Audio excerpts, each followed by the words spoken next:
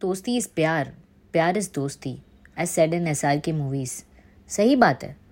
Because you are not only my best friend but my love, my confidant, my go to person, my soul, my everything. You know you meant the world to me as you are like family to me. तो कुछ नहीं भी बोलता था ना तो सिर्फ तेरी हंसी सब बयां कर देती थी कि तेरा मूड कैसा है आज. चल, let's talk about you. Let me take the stage and tell the world aloud. We were best friends for what? Like 10 years? Yes, you heard it right. But things change. Nothing can last. Not even a 10-year-old thick friendship.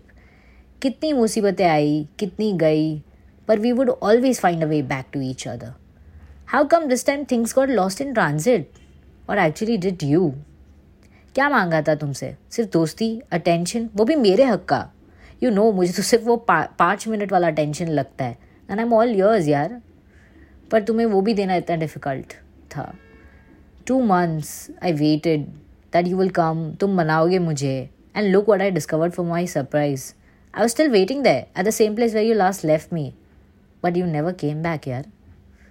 And you know what, उस बात का उतना बुरा नहीं लगा जब 2 महीनों बाद मैंने तुम्हें कन्फ्रंट किया.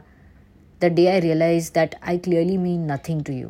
Because that precious place which I thought I had in your life, I don't own it anymore. It only took what? Those 2 people after 10 years for you to realize I'm nothing but an easily replaceable commodity in your life. Nah. I wouldn't say कि तुम्हें किसी दिन realize होगा or something that is bigger words. Because क्या फ़ायदा यार? तुम आज भी नहीं हो और अगर तुम कल भी आ गए तो आज वाली कमी कभी पूरी नहीं कर सकते.